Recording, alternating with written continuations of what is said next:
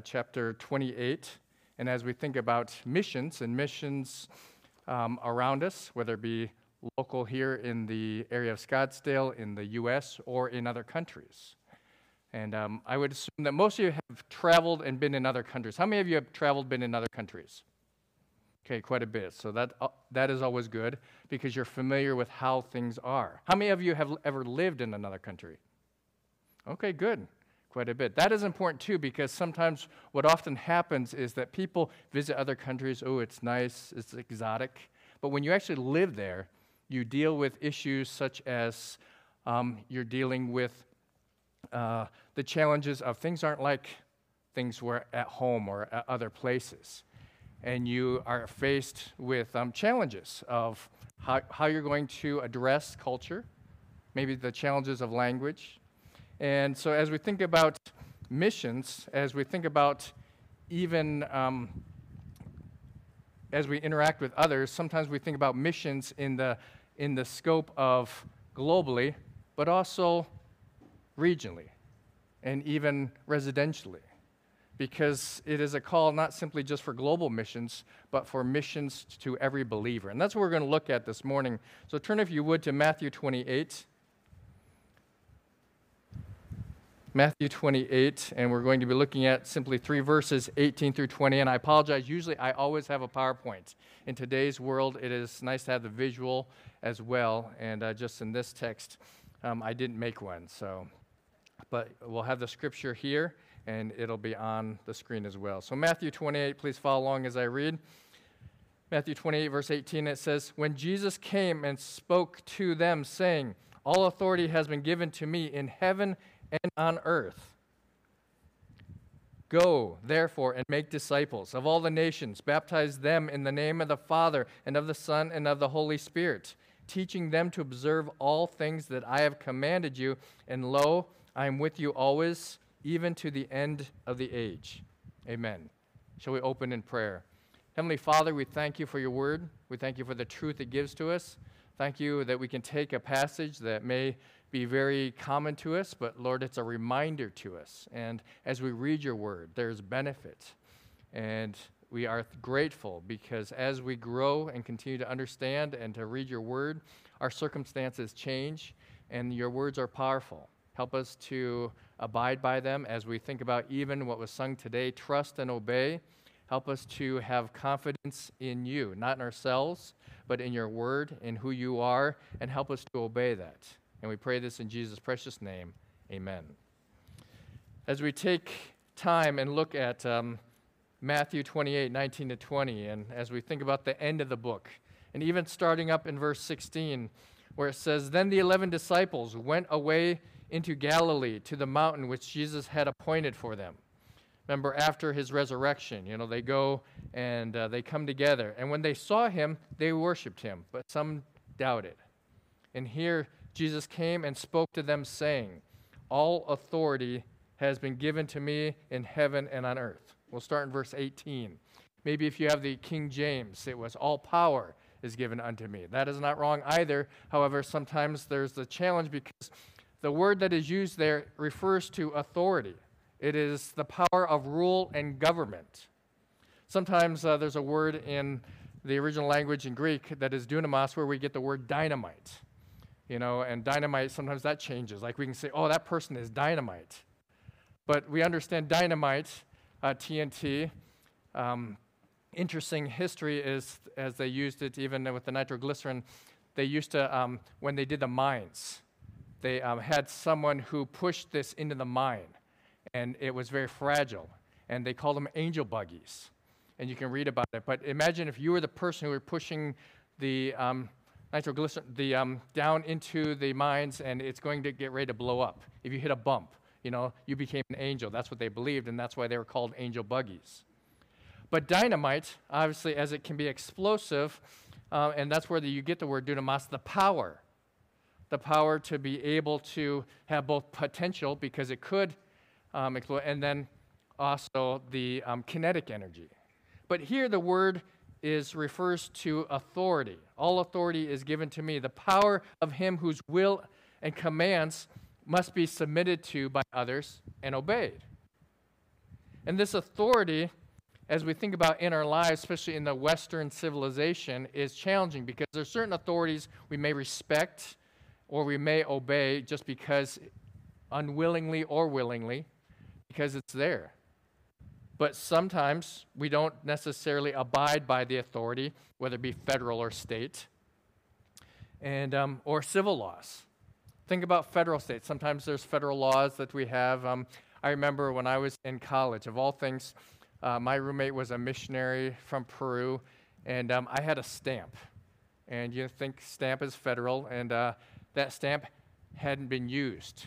So it was sent to me, and it hadn't been canceled. I was like, this is great. I'm going to use this stamp again. This is back when, stamps weren't as expensive, but they're still valuable. And now stamps are like, over 50, almost 60 cents. But the whole point was it hadn't been canceled, so I thought, I'm going to use this again. And he thought, no, that's not right ethically. You can't do that. And I was like, what? And so anyway, he chased me all around. I thought, is there some federal police, FBI looking at that I'm going to use this? But he just had a higher ethic of not to use that. And I was like, there's nothing wrong with that. But the whole point is that, I'm not abiding by the federal law of, there's no law that says, guess what, it hasn't been canceled, you can't use it again. And so as we look at the whole point is federal and state laws, civil laws, as we think about even some of the laws. I mean, I could say, okay, confession, how many of you have gone over the speed limit? Okay, you don't have to raise your hands. That's a suggestion, right? Or one time I told someone in, the white line around the stop sign, that just means it's optional, so you don't have to really stop. So it was like 2 a.m, and he just blows the sign. He found out later. He was really mad at me that it wasn't. But the whole point is as we think about these laws, why do we disobey laws? Some of it maybe because I won't get caught. But the authority, as we look at government authorities or whether it be by other authorities, within our nature, we all have a sinful nature. And so, honestly, we're a little bit rebellious. Now, some of you are like, oh, I'm the perfect angel. I always behaved, and you know which ones you are, but you also know which ones are not that. Sometimes, if you could get away with things, you did. But within our nature, there's a certain rebellious nature that we're not always going to follow those laws. And as I think about even when we lived down in Lima, Peru, there was traffic. And here in the U.S., we're used to following traffic laws, okay? So like, for example, a red light. There's certain laws we're not going to run red lights. We don't go around running red lights. In other countries, that's not necessarily so. They will run red lights, so they have to put someone there physically to stop people from doing that. And that's what happened down there. There's a police officer in a little circle, and they would direct traffic. And it's like they would just not follow laws. And that is a challenge. I think about even in New York City, maybe you read about some of the young people who rebelled, went down and took over the center. And by nature, we naturally do not want to obey. And that's been from the beginning. And I think that the challenge is that authority, as we view authority, or there are some authority that we will follow after, maybe our parents, because we were fearful of the consequences. But here in Matthew 28, verse 18, Jesus says, all authority has been given to me in heaven and on earth. And as we look at that scope, it is a broad scope because the basis of that is obviously the Father in heaven and God. God is God and He's worthy of that. And it's a reminder even to us, how are we at submitting to His authority? Because as we continue on, the scope of His authority isn't just here at church or maybe in our house, and sometimes it's not at work or in other areas. In the past, we've become very good at compartmentalizing our lives. Well, here I'm at work, or here I'm a good Christian, or here I do this. And it's important to remember that all authority that is given to Christ has in our lives as believers everywhere. There is no domain where He is not our Lord and Savior. And as Jesus says, all authority is given to me in heaven and on earth. As we think about in Psalms 139, where can we go away from the Lord is not there? God is not there. We try to hide. We try to run away. but the authority that God has, especially on a believer's life. But this is not some domineering authority. As we think about it, as we understand who God is, this authority, we desire to submit to that because we know who he is, and he is a just God. So as we move on, verse 19, as we continue on, go therefore and make disciples of all nations. And I'll just stop there for a minute. This is not, okay, I want you to now go. He's telling the disciples and says, as you are going, because he has sent them out already. He says, as you are going, continue on the journey that you have entered. And often they didn't really understand the mission that they had been given. But that mission is given to each of us. And the hard part, as a person comes to faith in Christ, as they confess their sins and place faith in Jesus Christ, they're like, well, now what? This is a journey, but what do I do? And there's some people who simply, okay, I said a prayer, and so that's it. But it's not some special prayer that will gain you access. This is the initiation of a personal relationship with Jesus Christ. The recognition that you are a sinner and that you cannot in any way, fashion, or form, there's no goodness in you that you can attain eternal life or a relationship with Christ. But when we place our faith and trust in Jesus Christ alone for eternal life, that is entering into a new relationship, and the object of our faith is Jesus Christ. We believe that he is God, that he died on the cross, that he rose again. And that is the if you will, the faith and believing that God will do what he promised. Now, sometimes we doubt, but it doesn't change where our faith is placed. And here, as these disciples were given this mandate to go, it continues on to every believer.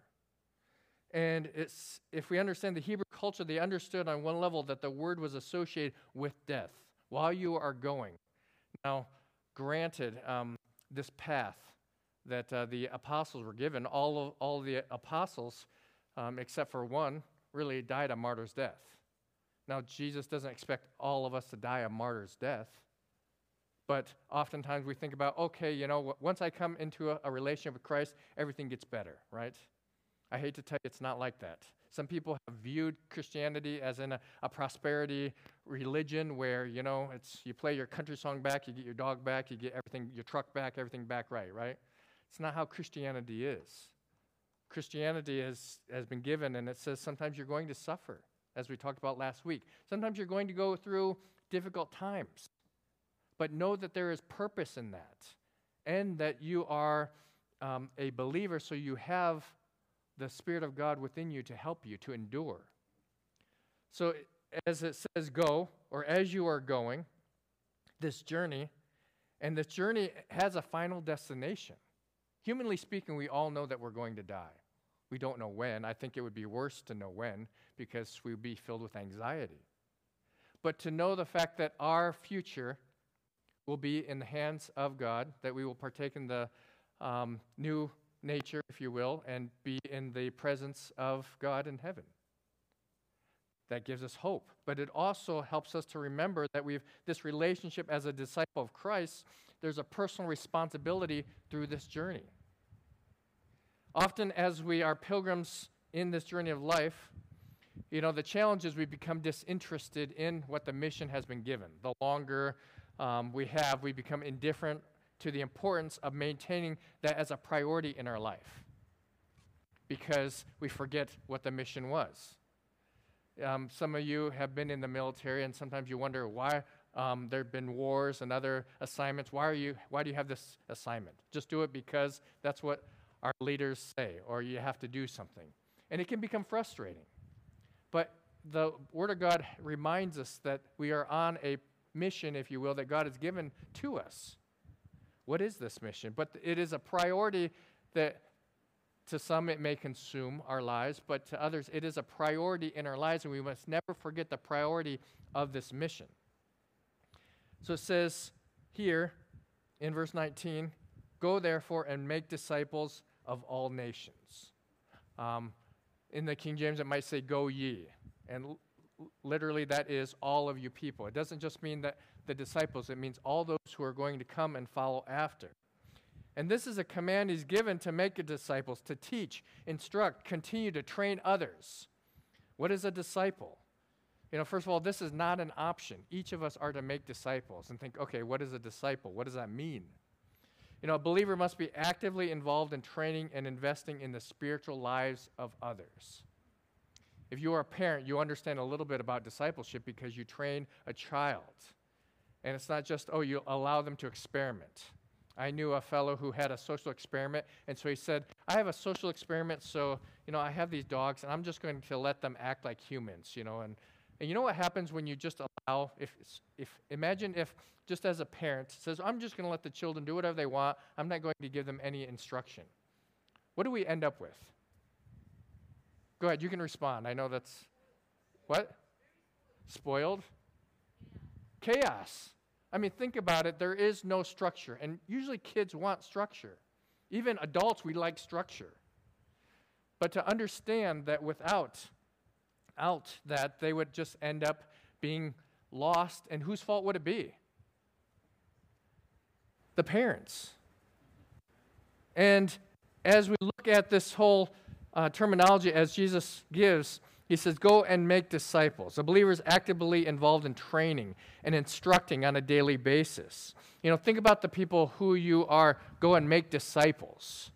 As we even think about that spiritually, a disciple is one who has come to faith in Christ and then to train them in the knowledge and understanding of what the Word of God says. And as we look at, in our lives, we teach children, grandchildren, grandparents, husband, wives, co-workers, neighbors, friends. We even learn, there's YouTube, influencers. There's always methodology of training and teaching. I think about the teacher that was teaching her class of second graders, and they had a magnet. And the teacher was showing the class what a magnet does. And they were all fascinated by that. And then she had a test the next day. And so she writes on this test that says, okay, very simple. My full name has 6 letters. The first one is M. I'm strong and attractive. I pick up things. What am I? So she gets all the answers back. And you'd be surprised because half the answers that she got back, it was mother. And think, well, that's true. Mother starts with M, strong, picks up things, attractive. So, but the point is understanding that is that the influence that people have teaching. But as we think about it, and let me go back, just remember, as we think about 5 principles that I forgot to mention, first of all, Christians are called to obey. Okay, because of that authority of Christ in our lives, they're called to obey, but also they're called to evangelize. And evangelize means to share the news of Christ. And we know from 1 Corinthians 15, what is the gospel? That Jesus Christ died on the cross, that he rose again. And to teach that. And part of that is instructing and continuing on, helping people understand that. And as we look at verse 19, it says, go therefore make disciples of all the nations. All nations are literally the nations in all things. And at that time, there was a large continuing understanding the ethnic diversity that was taking place there. And we continue to understand that there were 4 nations. They were not worshiping the true God. The point that Christianity came to earth at that point in time, where Greek was the common language, and then the roads made Christianity very viable and able to spread globally. And God knew what he was doing at that time.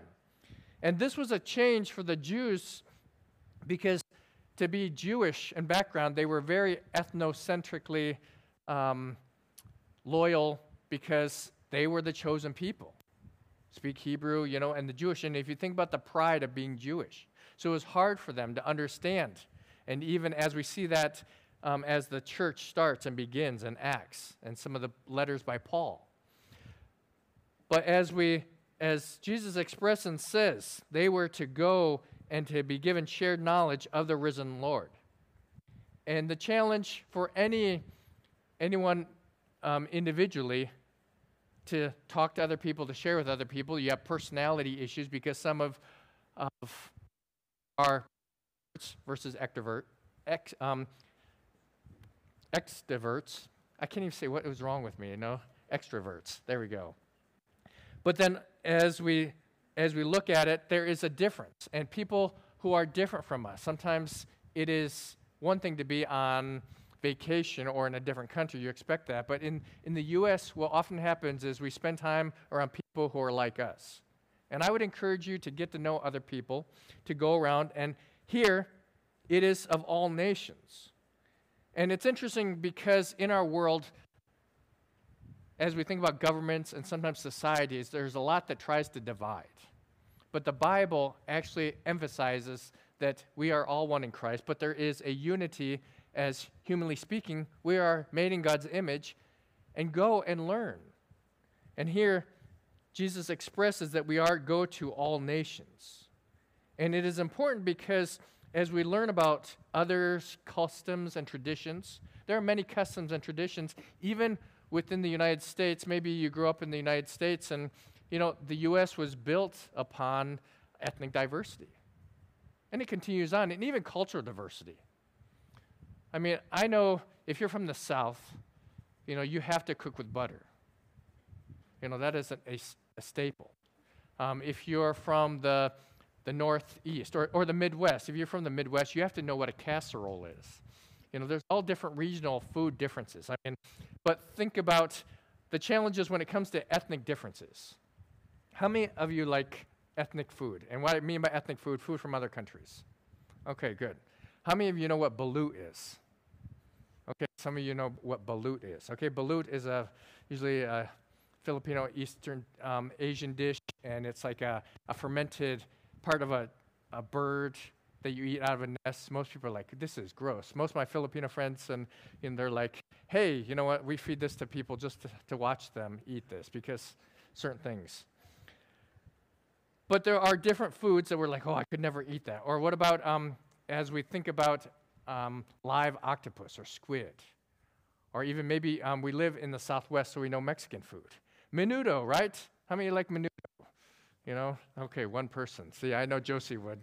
I know she likes it too, and I tell her the joke, with family, some people don't like menudo because there's only a slight variance in spelling between menudo and manure.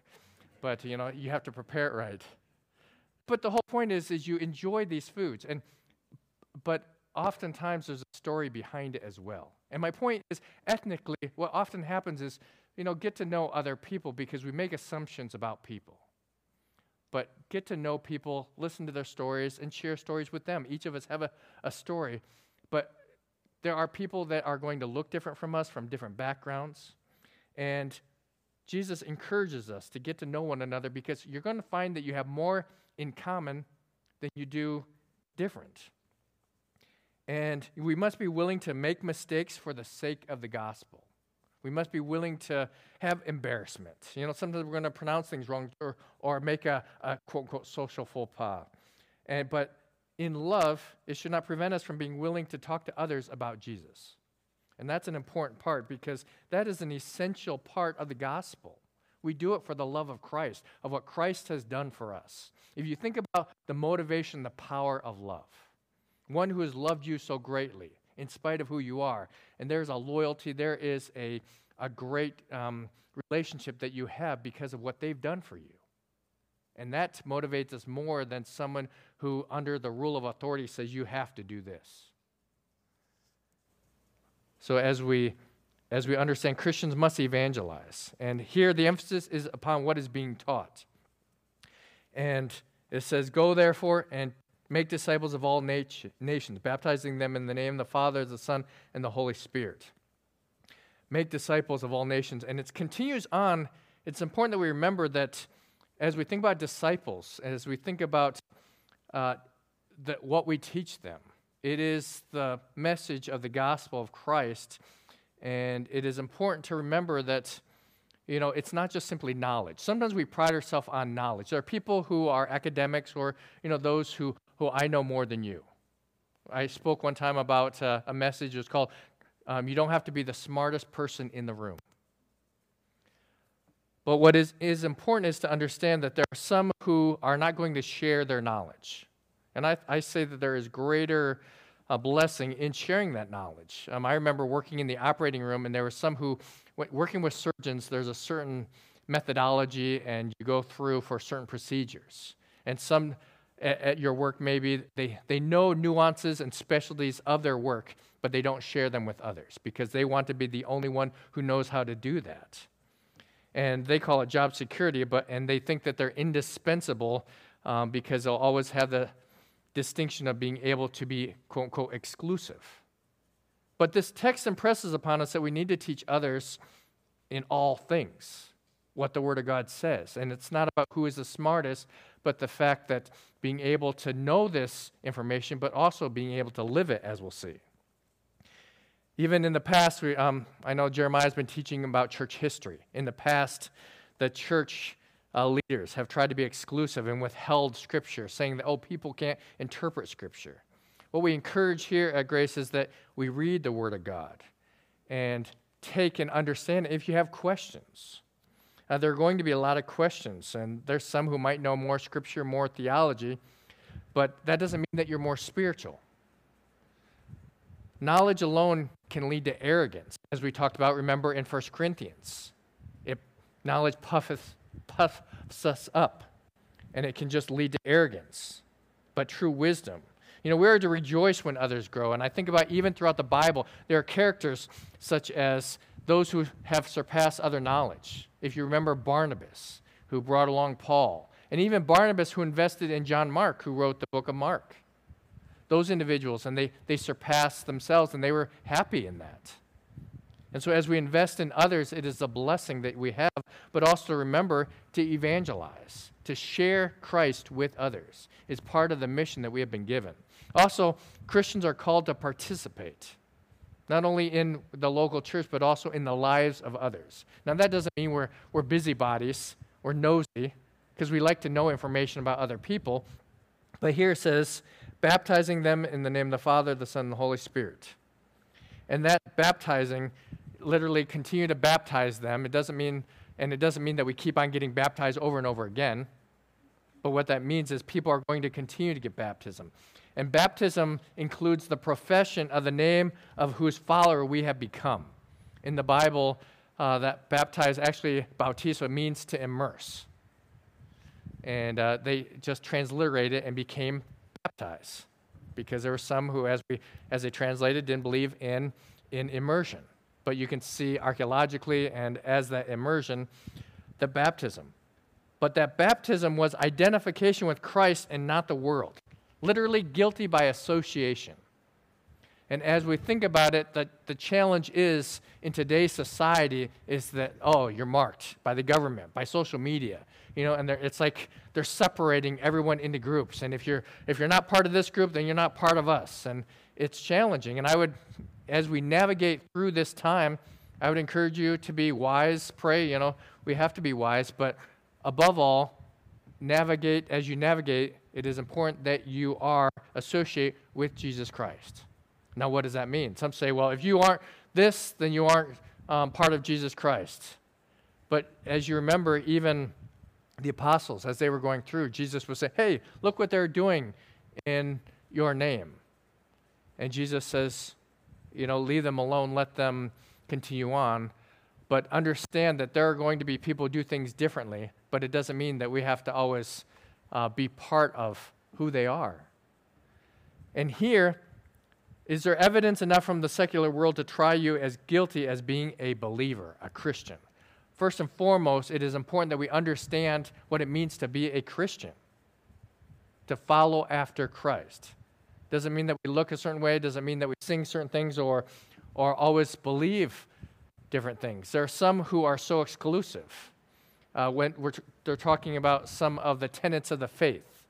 And there's a story about an individual who was going to jump off a bridge, and then this one guy comes up to him and says, hey, don't jump off the bridge. There's a lot of mental health, suicide, but just they were talking and says, don't jump off the bridge. There's things to live for. Oh, no, there's nothing to live for. And so this guy goes, come on, there has to be something to live for. And he tells them, I'm of this church, and they end up talking, and they have a lot in common. And they were from the same church. They had some of the same beliefs, and then they go, oh yeah, don't you remember, do you believe in this Bible? Yes, I believe in that Bible. And then they're talking about what they call New Hampshire confession of faith, and there's certain confessions of faith that sometimes they were exclusive, and the one guy goes, yeah, well, I don't believe in that one, and then the guy goes, well, then die, you heretic. And the point is that what happens is sometimes our circles of exclusivity become so tight that we don't understand that Christians can believe a little differently than we do. But it doesn't mean that we always have to do everything with them.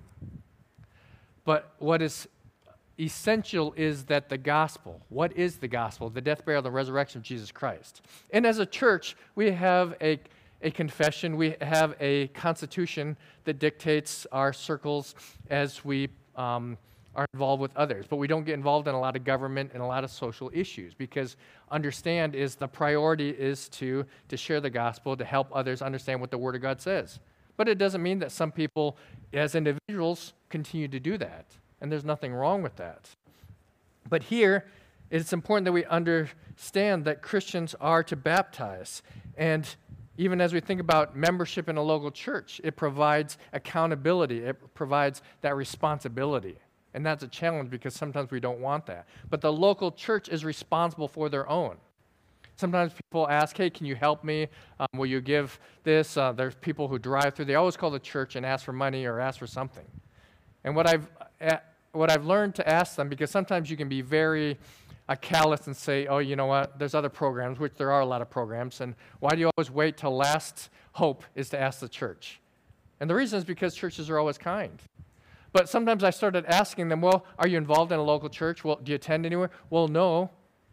You know, and people wait to the last minute. And I think it's important that you have at least a system that is going to encourage and help you to prevent you arriving at these points. And the local church is more than just a club. It becomes part of a family. It becomes part of an organization where people are part of, but it is, as we think about it, even early on, they were called brothers and sisters in Christ. And we don't go around calling each other brother and sister. You could. That's kind of more of a dated term, but they did back in the early church. And then they thought, okay, they must be all incest because they're all brothers and sisters. Well, that's not necessarily true either. But the whole point is there's a familial level to the local church.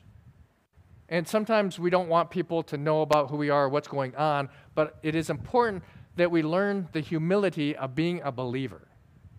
Because I believe that Jesus Christ, God knows what is going on in our lives. And it takes a little bit of humility toward one another in that lesson as we continue on in our faith and practice. And here it says believers are to participate. And as that baptized, while you are baptizing, it is important that we identify with Christ. And there's a lot that we learn from others. But let me continue on as we look at baptizing them in the name of the Father and the Son and of the Holy Spirit. This is a great verse for the Trinity. The Trinity is God the Father, God the Son, God the Holy Spirit. God the Father is God, God the Son is God, and God the Holy Spirit is God. However, God the Father is not God the Son, God the Son is not God the Holy Spirit, God the Holy Spirit is not God the Father. One God. And while it's a concept that we don't understand completely, it does not negate the validity of that statement. God the Father, God the Son, God the Holy Spirit. And here it expresses that. And we see the roles that they play as well in the life of a believer. And so it says, baptizing them in that name, the Father, the Son, and the Holy Spirit, teaching them to observe all things that I have commanded you. Believers are also called to train. While we evangelize and participate, get involved in the lives of others, we're also called to train. As I mentioned, a little bit of that. And that teaching, imparting instruction, instilling doctrine into one. It's important that we continue to grow and learn. That's the hard part because oftentimes we don't want to learn anything else. And I really have to give credit to some who, I was talking with someone who was born in 1936. No one here, don't worry, but born in 1936. And think about the history that they had seen through life. And there were some who have been born older. And those who have gone even as we think about the Depression and the World Wars. There's a lot of change that has occurred, and a lot that has occurred rapidly in the past 10 years, technologically. But as we view in teaching, learning, and understanding, is important because the fact that the training is effective is when it is witnessed by others. Teaching is often viewed simply as imparting the information, but that's not true teaching. Teaching is just not simply teaching others so that they can repeat back the information. There's a difference between that teaching and training, because true teaching or training ensures that both the student understands the material and they can articulate how it is applied. And so, as we go through, to observe all things, observing to show oneself actually holding to that, literally to be a witness. Sometimes we want to be a witness to be able to see things, and where it says, teaching them to observe all things that I have commanded you. So you're training them to observe all things. What are they observing, and how can they view it? You're training an individual to observe that through your life. That places great accountability and responsibility in your life, which is hard. Because for the most part, we don't like people watching us. They've done social experiments, bring someone into the room and then everyone watches them. They're like, what's wrong with, is there something wrong? Looking at them. We feel anxiety about that. But observing, and honestly speaking, we're not that good at observing things. By far, women are much better than observing than men. If you're a male here and are a good observer, you're the exception than the rule.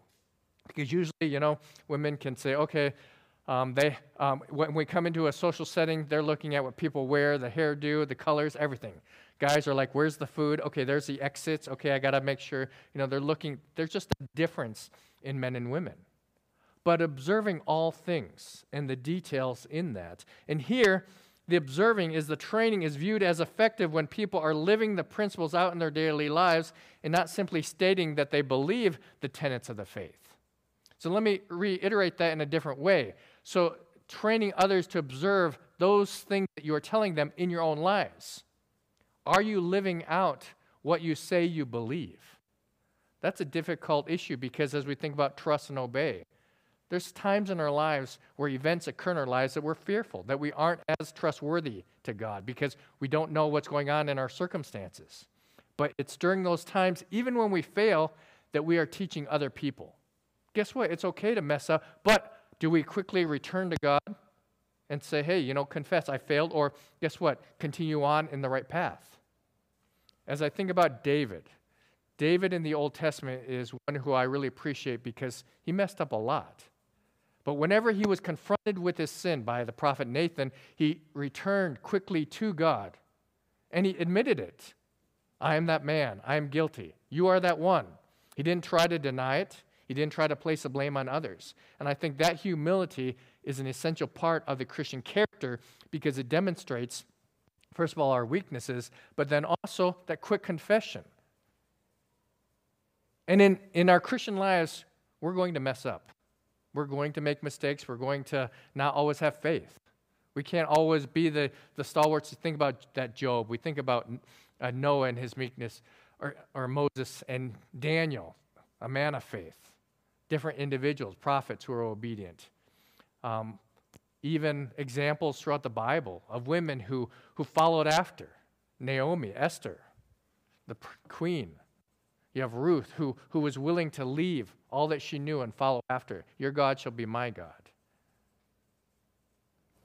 And so the evidence of that, and so here, observing, allowing other people to observe your spiritual lives. But it doesn't mean that you're just alone. That's why it's important as a local body of believers, other individuals who help you, encourage you spiritually to make it through. And the one who has authority has commanded us to teach in everything, all aspects, not just in head knowledge, but in application in daily lives. And that's the challenge, is sometimes we allow God to take control of part of our lives. God, you can have this area of my life, but not this.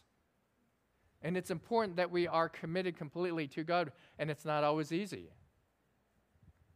Sometimes we'll say, okay, God, it's okay if my work I commit to you, my finances, but not my children. And sometimes as we think about idolatry is not simply, bow down to this image. Sometimes it's anything that we place that has greater value in our lives than God.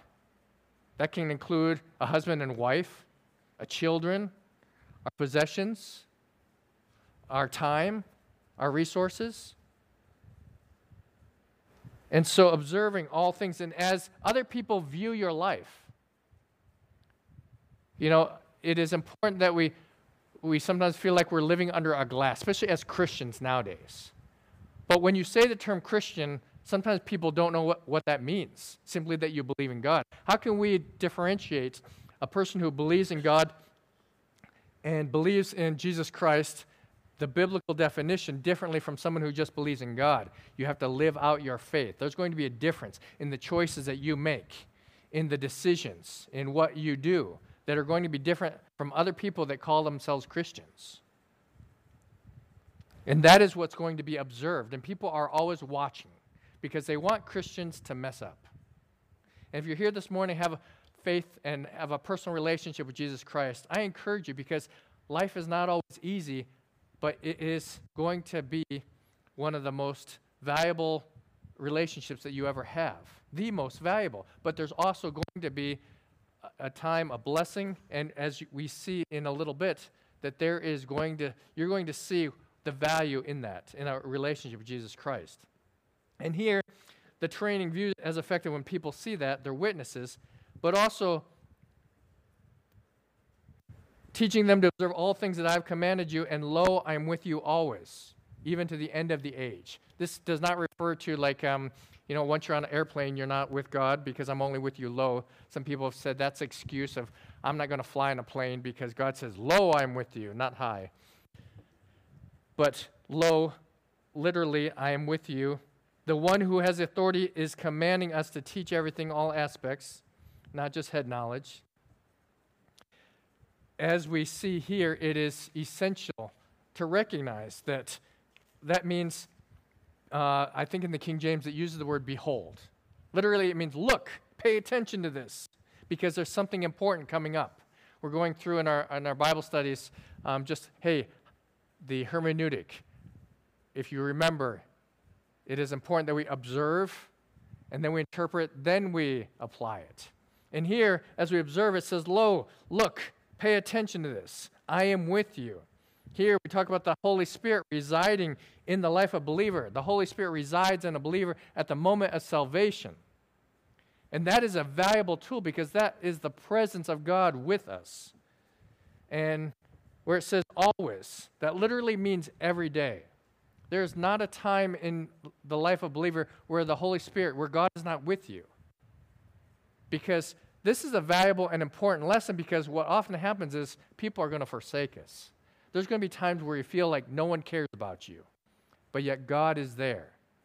And the presence of a holy God who is with you, cares for you, can encourage you as you turn to Scripture. And there's going to be times where you don't feel like it. Maybe you're too sick. Maybe you're going through those cancer treatments, and it's like, oh, God, why is this happening to me? Remember going through suffering, and our natural desire is to ask questions. But I want you to remember that God is with you every step and has a plan and purpose for your life. And while you might not understand it, know that He is with you. That is a promise that will not be forsaken. He is with you every day, in every situation, in every trial, in every failure, in every success, in every conceivable circumstance. God is with you. And as we know from Hebrews 13, He will never leave us nor forsake us, because many of our friends and closest ones may. He never will. And it says, to the end of the age, or completion, consummation. Some have interpreted this to even the rapture of the church from the world, from Matthew 13 or 24, as it talks about, uses that same terminology, to the end of the age. Let me just close with this, because time is short. Time is short literally, but also figuratively. Biblical Christians, so just remember that, those principles. Christians are called to remember that God is with us. But biblical Christians must not ignore unbelievers who are around us. Don't just live your life to fulfill your own desires or your own will.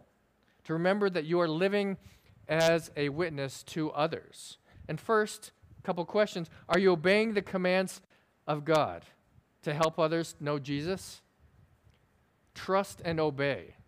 Trust in God, but are we obeying His commands? And part of that includes being a witness to sometimes tell others. We don't just go to everyone and say, hey, do you know Christ? Do you know Christ? Nowadays, a lot of people don't even know what it means to be a Christian, don't know the Bible, don't care. But to initiate a conversation, to talk to them. Do you recognize that people are controlled by sin and need prayer? You know, sin is real. And there's some people who are going to reject, some people who are controlled by that, but they need prayer. And if you have a burden, if you care about people who are lost, who don't know Christ, and I encourage you, whether it be your neighbors, your family members, or friends, pray for them first. You can talk to them all you want, but continue to pray for them and encourage them. And I know people here have unsaved loved ones that they care about. And we must pray about them. We must continue to ask that God would intervene in some way.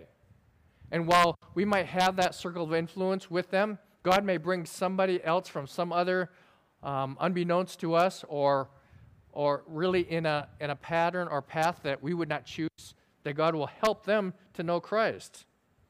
And then third, do you have spiritual conversations or talk with others about the Bible or Jesus? Don't just pray for others that they would come to Christ, but also pray that we would have opportunities to talk to Christ. And I'll be honest, this isn't always easy, because if you're a task-oriented person, sometimes you do things and you forget to interact with people. Or maybe you're more the introvert and don't like to talk to other people. That happens too, but God may bring someone specifically that you can connect with. Or you might be that extrovert and loves to talk to everyone, but what often happens is you talk to all these individuals, but there's nothing, you never arrive at the point where you're trying to go a little deeper and discuss spiritual things. Because it's very easy to go through life and not be very shallow in our relationships. And it begins with having a heart of understanding that we are commanded to both love one another, but to care about those who do not know Christ. And when we have that burden, when we have that mission, understand that mission that has been given from God to love others, to tell them about Jesus Christ, it'll help us to recognize that, you know what? He has given us the capability to talk to other people. We don't have to sell them anything. It's not like being the salesperson. If you ever worked in sales, they have all gimmicks and, solar to windows to what else do they sell around here? You name it. Frozen foods. But when it comes to Christ, it is not selling something. It is sharing what has occurred in your life. And to recognize that our relationship with Christ is joyful. There is peace. There is the knowledge of knowing that God is real. And I would encourage you something tangible. You could write down 5 people within your sphere of influence and pray for them daily. Interact with them. Eternal life in heaven is a phenomenal gift that believers possess when we die. Hopefully you understand, if you have a personal relationship with Jesus Christ, you have a possession that is invaluable, that is phenomenal. And it's something that we can't even comprehend yet. If you think about the greatest experience in your life, it will not compare to the time we're in heaven. Now, the challenge is that we don't receive that until we die. And most of us don't look forward to our death. We would rather say, I would rather pass away in my sleep, but there are others who will be like, I'd like to go out, maybe jumping off a cliff or doing some of the skydiving or something like that. Well, whatever way we choose, don't dwell upon the event, but dwell upon the fact that in Christ, while that time will come, we all pass away, we all will have an eventual demise. There's also a plan and purpose that we have to live. And people dwell so much on dying that they forget to live. Live with this command is that you have the opportunity. You are who you are, specifically with gifts and abilities, to be able to share that with others. And you, in your sphere of influence, with the gifts that you have, you are going to live and serve Christ a little differently than someone else, because of your nature and how God has given you gifts. Maybe you'll sing. Maybe you'll be happy. Maybe you're very serious, but you'll be able to connect with someone else. And God is going to give you opportunities to share the gospel with others, and I encourage you to obey that. And I'll end with this. When that time comes when we are in heaven, will you have anyone that God has wanted you to influence in heaven with you? Shall we pray?